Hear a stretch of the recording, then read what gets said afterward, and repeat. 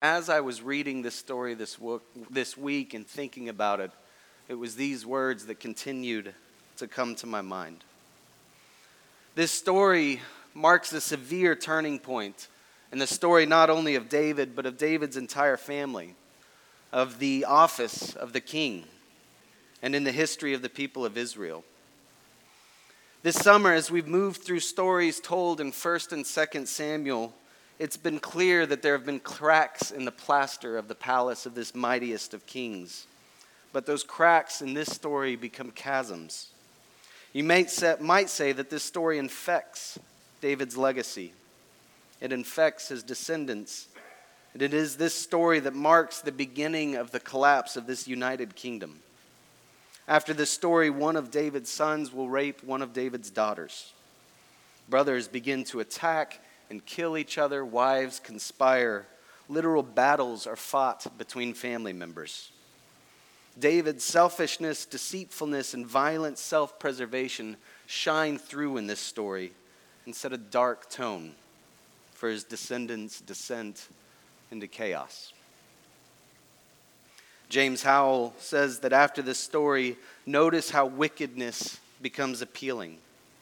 Plunges everybody into depravity. Joab and others are entirely loyal to this man. And this is not just an oops sin committed by this one guy, says Howell.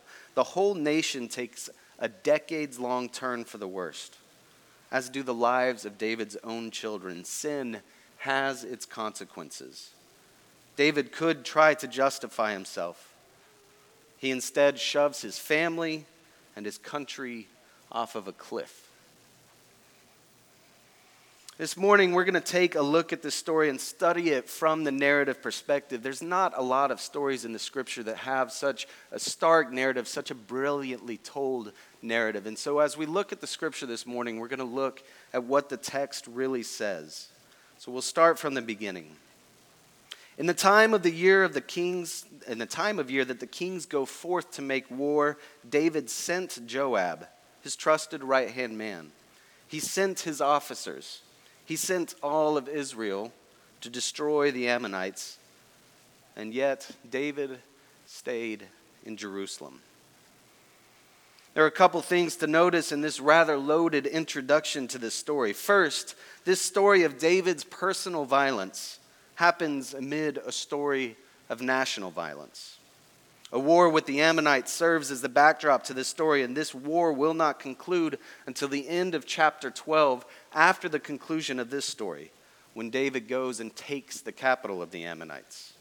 The narrator brackets this personal story of violence with another story of violence and highlights the results.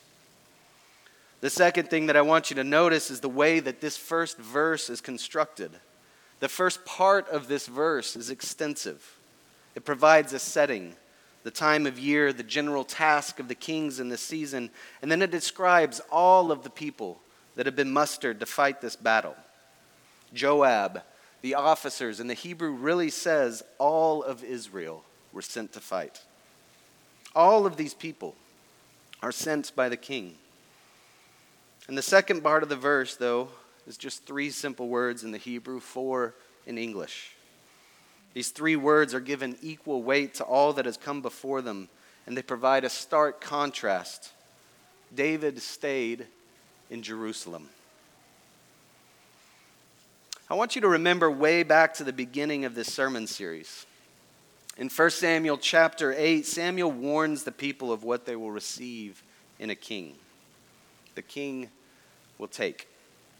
He will take your money, he will take your food, he will take your fields, he will take your sons, he will take your daughters, he will take your labor, he will take your smiths, and with them he will make slaves, and he will make soldiers and instruments of war. You yourselves will be taken and made enslaved to this king, going where he sends you and doing what he tells you. Even after this morning, the people cried out for a king, saying, "We need a king to lead us into battle." Well, David has certainly given the people a battle, a full-on war really, but instead of leading the people into this battle, David has become so comfortable with his reign, so sure of his power, so in control that he doesn't even leave the comfort of that cedar house that he built. Instead, David sends all of Israel, and David stayed home. With the scene set, David's actions in Jerusalem come into focus. The next few verses begin the story of David's personal violence, and the action happens rather quickly. David, awakening from an evening nap, takes a stroll on his rooftop. From that rooftop, he sees something else that is worth taking: a beautiful woman bathing. As a geographical aside, archaeologists have found what they believe to be David's palace, and from its place, you can see down into the Kidron Valley where all of the houses of the city of David would have been. It would have been easy for David to observe just about anything happening in the city from this place. When David sees this beautiful woman bathing, what does he do? He sins. Something that we've already seen him do. David sent someone to find out who she is. And upon receiving the information of her identity, David once again sins. The NRSV translation covers up an important verb in this narration. It says that David sends messengers to get her. But a truer sense of what the Hebrew actually says is this: David sent his envoy, and David took her. This is much more direct, and it makes it clear that David is taking what David wants. This is not mere adultery between two consenting adults. This is something that is much more violent. David is once again doing exactly what the prophet Samuel had warned the people about. In verse 5, the woman conceived. She sent and told David, "I am pregnant." One commentator that I read this week made a comment along the lines of, these are words that in the best of circumstances change the world. Unfortunately, for many men and women, they are a harbinger of calamity. Cocksure David has finally run into an event that he cannot control. The woman that he has taken has become pregnant. The fact that she has just cleansed herself following menstruation and that her husband is one of David's most trusted mighty men and is off at war makes it clear that this child is David's. If the story had ended here, it would have been bad enough. But sadly, this story continues. The rest of the chapter tells the story of David's attempts to cover up his sin and eventually eliminate the problem. David sends a messenger to Joab telling him to send Uriah back to David. When Uriah arrives, David asks him a series of questions. How is the shalom of Joab, says David? How is the shalom of the people? How is the shalom of the war? How's the shalom of the violence? David asks. You might be convinced that David actually cares about the well-being of these subjects. But the narrator shows that shalom is the farthest thing from David's mind by giving no interest to whatever reply Uriah might have given. Instead, David immediately turns to cover up his crime. "Go down to your home and wash your feet," says David. Now, this isn't a universal truth in the Bible, but here's a little tidbit of information for those of you that like to read the Bible closely.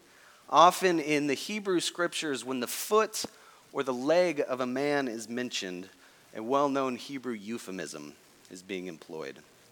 The use of the word feet often implies a certain male anatomical feature.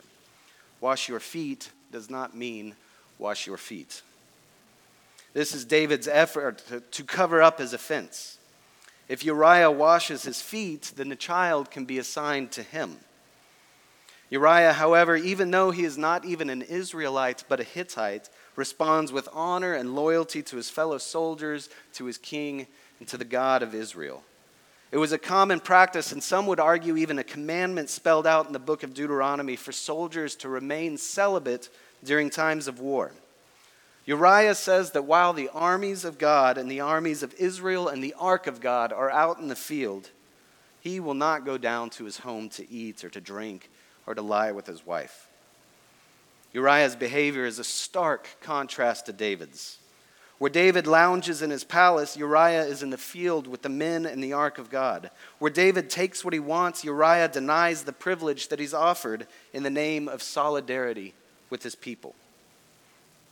David has one more desperate trick up his sleeve, and he gets Uriah drunk, sure that this will result in what he wants it to result in.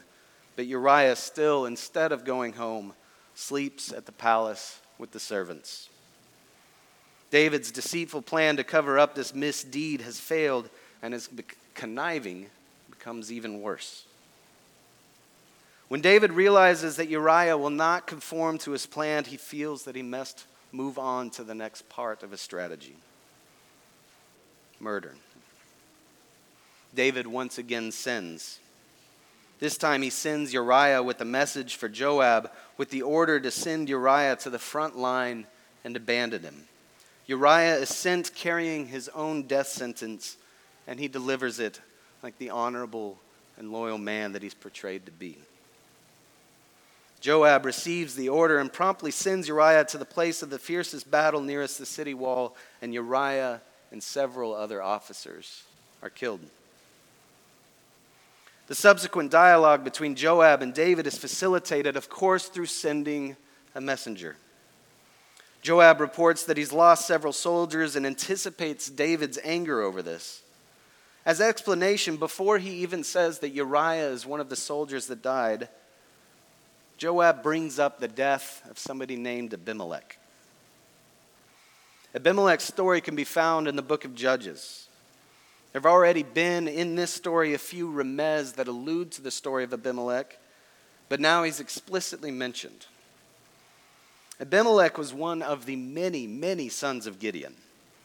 Gideon had been a righteous judge and so was so well loved by the people of Israel that the people of Israel sought to make Gideon their king. Gideon protested and wouldn't allow it.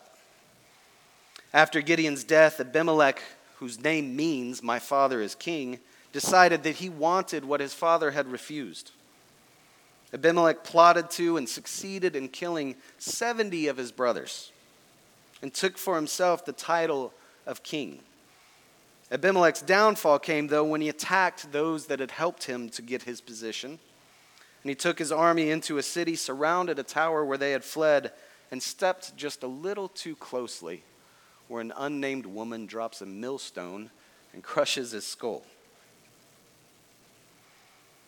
Abimelech's story is the first real story of the monarchy in Israel, and the story is a disaster. It's a story of greed, deception, murder, and a man that will do anything to take what he wants. Abimelech's reign of terror even led to a fracture among the nation, tearing the nation in two in a bloody civil war. Does this sound a little familiar? Through the voice of Joab, the narrator in our story today is warning David of what his actions will result in. And for those of us, from our vantage point, looking at this story, we know how the story of the Israelite monarchy ends. Abimelech was killed by a lethal, unnamed woman, and David, according to Joab, has now put his own reign at risk because of another woman. When David hears this news from the messenger, he sends one more message back to Joab that says, "Do not let this be evil in your eyes." You might be reminded of the words of a phrase that are often repeated in that book of Judges. Everyone did what was right in their own eyes. The king was supposed to be a solution to the problems of the book of Judges. But David, as king, has now taken the authority upon himself to declare what is and is not evil and what is and is not sin. King David was a man that was given everything: money, wives, political and military power, a cunning mind, numerous descendants, and yet the man wanted more, and so he took more. Unfortunately for us, our story ends on this sour note today. And as we leave here, we may feel that this story is unresolved, and for today, it is. But there's one thing at the end of the 11th chapter and moving into the 12th chapter that the writer gives us that will help us move forward. For the first time in this narrative, God actually enters the picture. God has been missing from the narrative except for the mention of the ark so far. But for the first time, God comes into the story. David, it said, was used to being in control. But in this story, he discovers several things that he cannot control. He can't control Bathsheba's body. He can't control Uriah's honor or his principles. He can't control how his orders are carried out by Joab. And in this final line that we're about to read, we know that he cannot control the God that he had wanted to put in a box.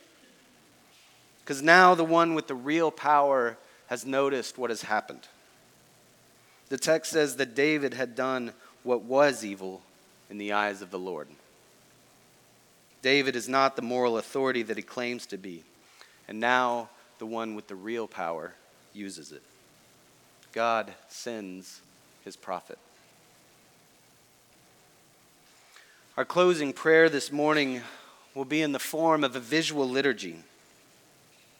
This story is devastating for a lot of different reasons. And next week, as we move forward, we will hear what happens in the encounter between David and the prophet Nathan. Psalm 51 is said to have been written by David in response to that encounter. And so this visual liturgy that we'll watch today and pray today is a prayer about what has come before and a prayer of repentance. Will you pray with me?